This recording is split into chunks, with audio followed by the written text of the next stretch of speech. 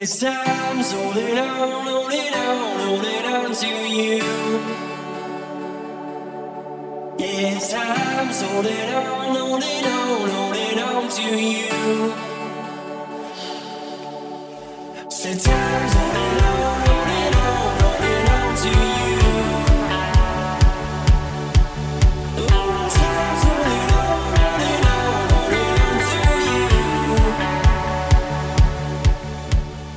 You're listening to the Noise Canceling Pod, the podcast about streamlining life, encouraging discourse, and maximizing your mind. Hosted by Frank Boyce and Axel Clark. Welcome back, everyone, to the Noise Canceling Pod. This is episode 43. My name's Frank Boyce. And this is Axel Clark. We are glad that you came back again. Hey, it's only been a little over a month. We're shockingly still on pace to hit our near goal of one per month for this miraculous podcast. How are you feeling about it, Axel? I'm feeling pretty good. I think we're keeping the pace. We're on track, like we said, to get our... I think it's more like 11 per year with a one-month break for the holidays. Right. But You're right. 11 per year. But we're on track to get our 44 within the first 4 years. That's, I mean, people can say what they want, but, when you throw in a couple 6-month month breaks in here and there, it's not bad. So today we're talking about lessons in negotiation. It's a topic I'm actually a little surprised we hadn't gotten to earlier, just from our backgrounds in government contracts and my side of negotiation outside of the Air Force as well. But you even had a class recently that was related to it, and I think that happened right after we chose the topic of the upcoming pod. So can you talk through a little bit about that class and maybe some takeaways that you had? Sure. So the class was executive level education on understanding industry from the government perspective. Mm-hmm. And so there are pieces of negotiation that we covered in that class. Was that mainly focused on just government, or was it training designed for non-government officials or executive level of for-profit outside the government business as well? So the idea is that it was to help government people understand what happens within industry. So understand what decisions a CFO is making and what the considerations they have as they're making decisions. Gotcha. So what would you say, do you have a couple big takeaways from the class? Sure. So like the first one was just to acknowledge that the defense companies we're negotiating with have shareholders, and they're a publicly traded company. So they owe it to the shareholders to try to increase shareholder wealth or increase shareholder value. Mm-hmm. So a lot of their decisions are going to be shaped around that. Or basically that's going to be like, that has to play into their decision making during negotiations. Sure. And so one key element of that I think, at least when you think about how do typical negotiations go compared to what's important for increasing shareholder value, is that oftentimes seems like in negotiations we're worried about profit and cost, but ultimately when it comes to increasing shareholder value, free cash flow is important. Mm-hmm. Because with cash you can fund additional projects or pay out dividends or buy back stock, and those are the simplest ways to increase the stock price. Yeah, absolutely. So the key point was to say, yes, margin or profit and cost is important, but are there other angles we can look at? Are there other issues that we can discuss that can help us close the gap during negotiations? Yeah, and I mean, just understanding what, like you said, is behind the decision making is sometimes just as important as the actual decision at hand. Right. So there was a short little section on negotiations. Mm-hmm. And at first I thought it was way too basic. So they wanted to talk about, like, the first thing they discussed was kind of what I already talked about, was single versus multi-issue negotiations. And mm-hmm. then that when you have a single issue negotiation, it's a zero-sum game. So you're basically, you're just taking from the other person, and everyone loses as we move, as positions are moved. Whereas if you have a multi-issue negotiation, then there's different angles that you can take it. I may feel more strongly about this issue than you do, and so there's opportunities to increase this is like expanding the pie or whatever, but find agreements that make both of us more happy. Yeah, for sure. And I think everyone kind of, like, you think that, oh yeah, that makes sense, multi-issue negotiations, like, it makes sense, but I still believe that in most cases, at least in many of the negotiations I've been at, they are mostly come down to just cost and profit, and ultimately price. And so I think even though we all know that multi-issue negotiations can be easier, I think it's, for whatever reason, we've been like trained to just focus really hard on the cost and profit. And so I think all that focus probably makes it a little bit harder to get good deals.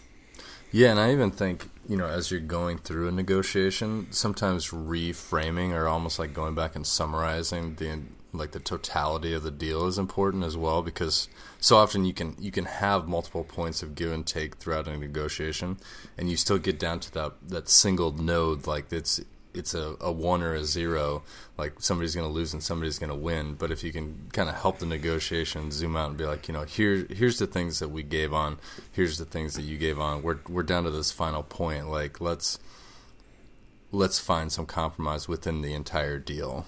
Yeah. You know what I mean? I think sometimes even going out to that level is helpful. Yeah. One thing that was really interesting was, so they had us do a practical exercise to reinforce multi-issue negotiations. So the exercise was set up with 4 key issues, or 4 issues that actually mattered.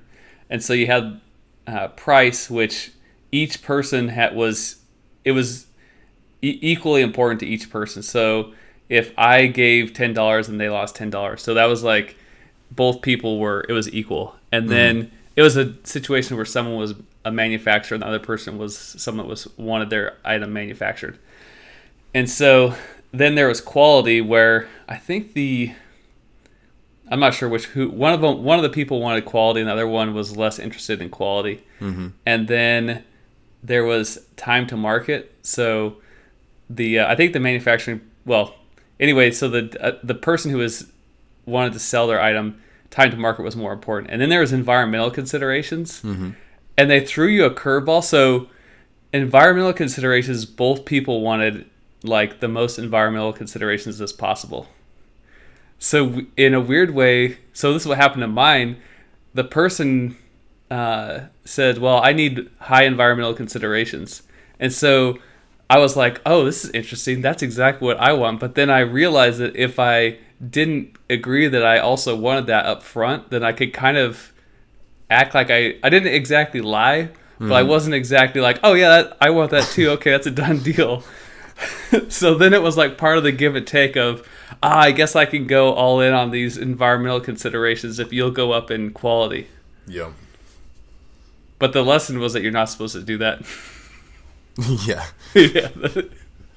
Yeah, I mean it works well in a game situation where you're trying to win the scenario, but if it's any sort of a long-term partnership, or if at the end of the day you guys had met before you hit that standard, you would have had to out yourself as right, exactly, being kind of shady. Yeah, that's interesting. That's fun. I feel like in our industries we don't do those exercises enough. Like that's such a good exercise to use muscles in negotiation, where your back isn't necessarily to the wall to make that negotiation happen, and just to get some more reps in, if you will. I 100% where agree. You're trying different strategies and getting yourself out there is super important. Yeah, 100% agree.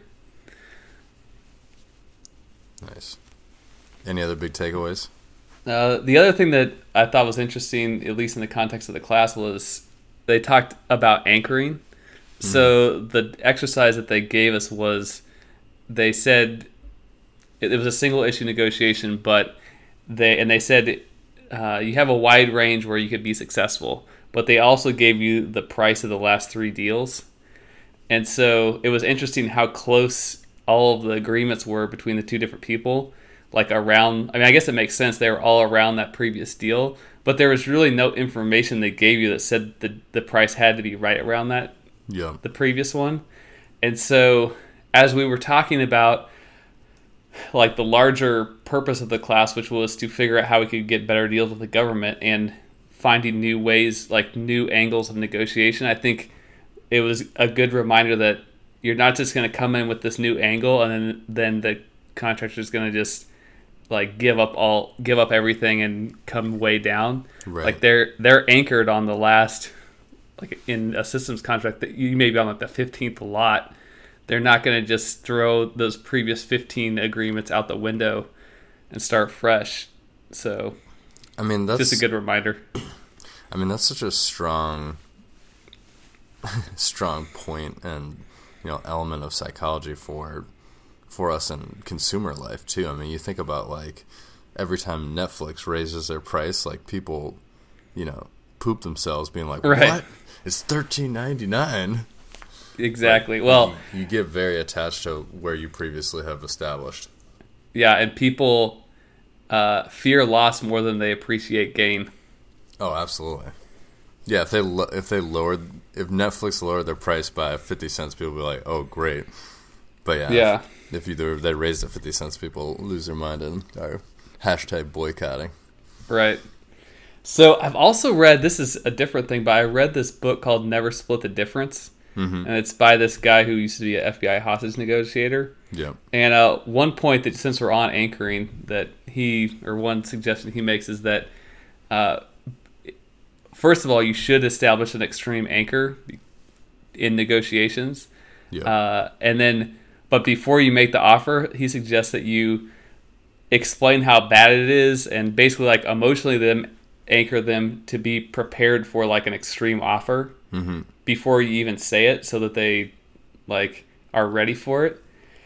And then to make the extreme anchor, and then also maybe like with your opening offer, give them a range so it seems like you're less aggressive. Like, oh, I'm willing to, like, your range is extreme, is out there, but you're at least giving them a range. Like, I can work with you within this range.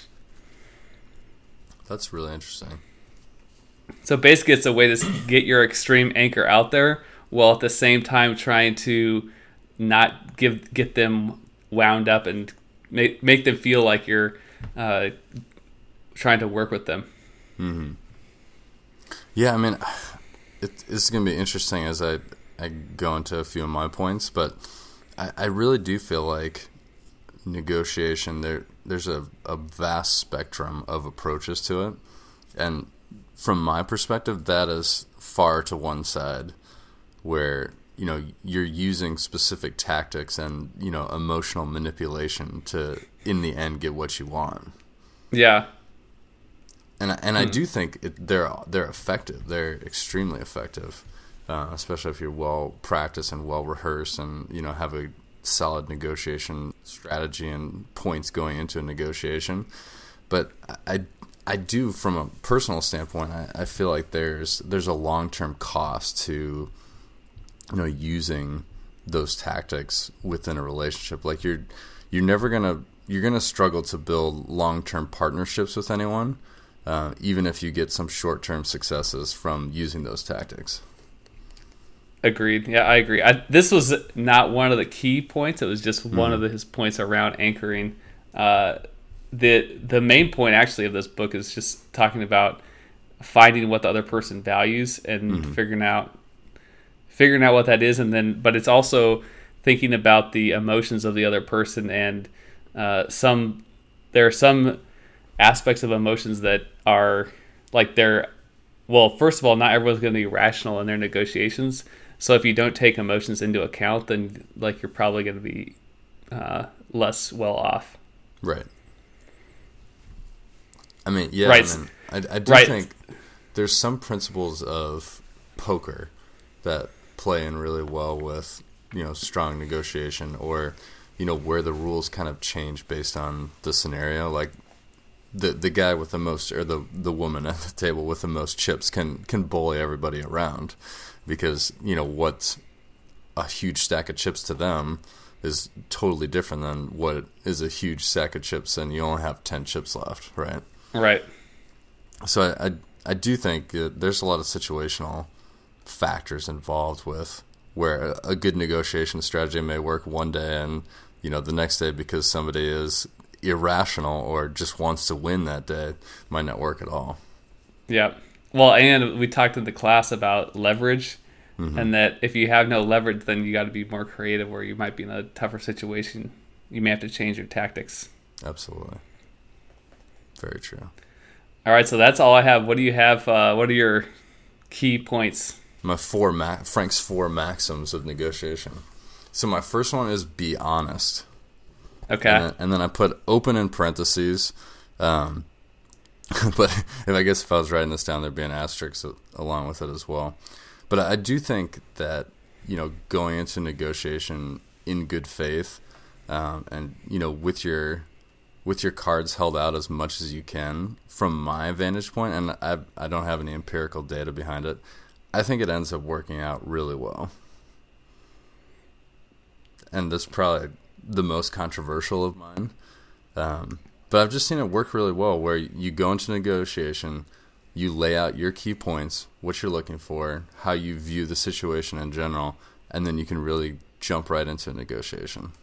Yeah, well, and if you lay out the key points, then you can find those different issues where, you care strongly about this, but the other person doesn't really care a whole lot about it, so that's an area where you can find a quick agreement. And I've just always found there's not really any value to withholding information in a negotiation. Like I think some people would argue like maybe you're giving up on something before you need to. But I think as long as you're intelligent, like you're not just going to say like here's my bottom line price to begin with, right? Like right. You're not going to be that open. But if you have an anchor point from before and give some sort of an idea of where you want to land and tell them why, like I always think it's a much better way to start the conversation. I like it. I agree with this one. Number 2 is know both sides as well as possible. And I think a lot of times the people that want to go into a negotiation and win don't really care what the other side is worrying about or what they would like to accomplish. And to your point, like talking about companies that need to do well in terms of their general stock position, like they have a lot of considerations coming into a deal, and then maybe they had a down quarter and they really just need to win no matter what. Right. Well, I think this gets to the emotional aspects of negotiation, to where if someone feels like you're being empathetic and trying to understand their position, I think it starts to build trust. And hopefully, if you are doing these negotiations over and over again, I think you have to build trust. Otherwise, they're going to be a nightmare. Yeah. But when you empathize with the other person, or at least try to understand their point of view, I think that that's very helpful. And from the emotional perspective, and from getting all the information out on the table. Mm-hmm. Yeah, man, I worked with a person probably, 6 or 7 years ago, and he was incredible. Like, I think he studied the person sitting across the table much more than he studied his own position, to the point where he'd be like talking about new acquisitions in their company and how the last quarter went and what was going on with their leadership, and like really just had a great complete understanding to talk their business with them. And it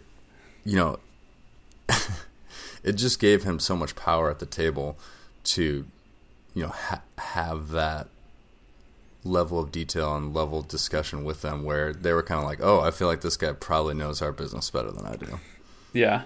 The book Never Split the Difference talks about labels, and they say you should say, it seems like your position is this. It seems like this is very important to you. And that, what you're talking about, that helps to confirm that, yes, you understand their position. And just like you said, it gets them to think, okay, it gets them to think more about that you understand what they're trying to do. Yeah, absolutely. Number 3 is build in some flexibility. So this kind of goes back to your earlier point, where if you go in with just a single position, like you're setting yourself up to fail unless you have all the leverage, right? Right. Like you need to understand that for a lot of people, they're not going to leave a negotiation unless you give on something. Like Right. that's just what they need. They need something. It's kind of like when you send a document to be redlined by a lawyer. Sorry, lawyers, if you're listening. They're gonna redline something. Right. Like they're gonna find something, and in my experience, it works the same way at a negotiation. Nobody's gonna give on everything. Everybody wants to have some form of victory in a negotiation. Right. I think about it like it's a dance. Like you got to go in and like these certain things have to happen, and if you completely like mix up the dance or whatever and just go in bottom line up front, then you throw off the rhythm of the dance. Yeah. And I also think by building in some flexibility, you're helping yourself in a way where, like, if you don't build in that flexibility, you're going to be disappointed every time with the result. And so if by, making something that, maybe you could win it, right, one time, but you're not going to win it completely every single time. So I think what you were saying earlier about, letting the other side know that you may not like the deal, like I think that's just as important to kind of frame it for yourself as well. Yeah. I like that. So the way of looking at it is non-cash offers or thinking about terms. Like I think we underutilize terms or other non-cash elements in a way that we could use them to close the deals. I think it's definitely underutilized. Absolutely. No, that is for sure true in almost every negotiation, actually. The final one is know when to leave. And okay. I think from my own experience, like, I have spent many, many hours in negotiations that are going nowhere. And at a certain point within a negotiation, like, there's just a time for everyone to say, you know what, let's pack things up today. We need to reevaluate where we are. And this goes for whichever side of the table you're sitting on. Like, I think you need to know when to end a negotiation on the government side just as much as you do on the contractor side. Now, it's harder for a contractor because there may be some terms that they've already agreed to that, they can't just walk away from. But within my own, non-government side negotiation, there's times where you're just spinning your wheels and you got to know when to say, all right, guys, we're not going anywhere. Let's try this again another day. Now, so you're saying temporarily walk away. Yeah. No, I said know when to leave, not know when to walk away. Got it. I think there's a point to be had with knowing when to walk away. But I think there's even more value to taking a temporary pause and kind of resetting the negotiation. Got it. Yeah, I think I like that. Pretty underutilized. Even by me. I mean, it's hard to do that because it's so awkward. Oh, right. right. A lot of times. Right. I think, like, if you're, like, a typical negotiation is buying a new car. And I think when you feel like you have the freedom to walk away and you're not, like, dead set on buying the car on that specific day, I think it gives you a lot of additional leverage. Yeah, I mean, at a very personal level, we all know this is true when we think about, like, a job interview when we've kind of gotten it out of the blue and we're like nominally interested or curious to hear about it, but like you're not really gung-ho about it. Like, you interview so much better because you Right. don't care, and you come off with this different level of confidence that you could try to project in a job interview, but it's probably going to get lost in either nervousness or anxiousness or eagerness. Some other form and some other emotion is going to swallow up that chill factor that you just can't manufacture. Yep, 100% true. But yeah, I mean, I think that's totally true in negotiation. If one side needs the other more than the one side, like that's some leverage just in itself. Yeah. Well, cool. What about let's just take a tiny step back. Outside of your classes, like what do you see as like your biggest lesson from all your years in negotiation? I think preparation is key, and then also knowing your team and knowing the other person's team. One thing that I will always remember is when I first started negotiating, you have these engineers who are giving you positions, and so my engineer would before we did the sat down to negotiate, they'd say, "I'm taking 25% of these hours. These hours are outrageous. I can't believe this." And so then I would build this 25% cut into my objective, and then we'd sit down to negotiate. And after like 3 minutes, the engineer would look at me and go, "Oh, they're right. It's going to take all these hours." And so then I was like, "Okay, great. Now I have the rest of the negotiations to make up these 25% cut that you said you would take. That's not going to happen." That's awesome. Yeah, that's tough to deal with in a negotiation, to keep your cool and rebuild your negotiation objectives on the fly. Yeah, that kind of goes against everything. That's a good one. And I do think knowing your team is a great one too, because sometimes when you're sitting in a team negotiation, somebody throws something out there and you're like, "Oh, no, I wish you had not said that." Right. Like it either creates just like this very argumentative thing, or, sometimes, like I said, the way that I open a negotiation is so different than a lot of people that I work with, just in terms of being open and honest. And sometimes like that opening statement, if it's just like a cold fish being flung onto the table, like basically like, "Tell me what your best bid is, or get the hell out of here," is like really the tone that some of these negotiations have. Yeah. And it's such a bad way to start a conversation, because I mean that in the end, that's what a negotiation is. Like a lot of times we want it to be so transactional because that alleviates stress to a certain degree, but like if it can be more conversational, people feel more comfortable and you end up reaching much better deals. Yeah, particularly when you're negotiating over and over again, it's not just a one-time thing. Yeah, and I mean I think that's a great point to say, especially the 4 points I just went through. These are more guidelines to live by within a partnership, whereas like buying a car, like I don't necessarily know if you want to be totally honest with that. I think sometimes, I mean, I still am when I go in and negotiate a car. I tell them like, "Here's how much I want to pay." Like, yeah. Now they're not always going to be honest. Be like, "Well, I need to talk to my 4 levels of managers first." Right. There's a lot of ways for them to obscure that, but I do think I don't know. It creates such a better environment, and it gets you to your objectives a lot faster too. Yeah. Than dancing back around. But yeah, that's a really good one. What about you?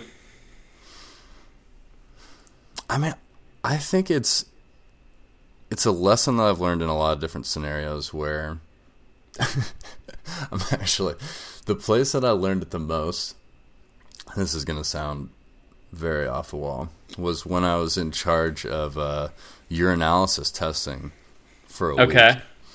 And it just made it so clear to me, because before this I was always like, just being honest, a little nervous when I had to go in for urinalysis. For everyone listening, that's another name for P-test. And so I was the person who was the observer for like a week and a half. And it just made me realize, like, the person that's there doesn't want to be there. Like, they're not, like, judging your actions, right? And so the lesson for that, and, like, the lesson for negotiations is, people are always just going to be people. Like, they're not going to make decisions based on a robotic strategy. And so you can't ever go into a negotiation being nervous, or like we said, like, you need to go in with a chill attitude where you need to be confident in what you're doing, and you can't be thrown off, even in the situation that you gave where, your negotiation objective may be completely off. Like, if that was me, I would have probably been like, we need to reframe this a little bit from our side, because our previous estimate had thought your hours were much inflated. Yeah. But yeah, I mean, I've just seen that time and time again where, like, we we kind of project these larger images of everyone else's behavior and the people that we're negotiating with. Like somebody comes in, he's the VP of something, or he's a CFO, and you're like, oh, this guy is this many levels above me. Well, like, that doesn't mean he knows shit about what you're talking about, right? Like, right. It doesn't mean that he knows anything that you're talking about, or really maybe anything at all other than his small part of the business. Mm-hmm. And so, like, I don't know. For me, it's just like realizing that if you understand both sides really well and you understand your position, like, somebody isn't going to be able to walk all over you in any negotiation. Yeah.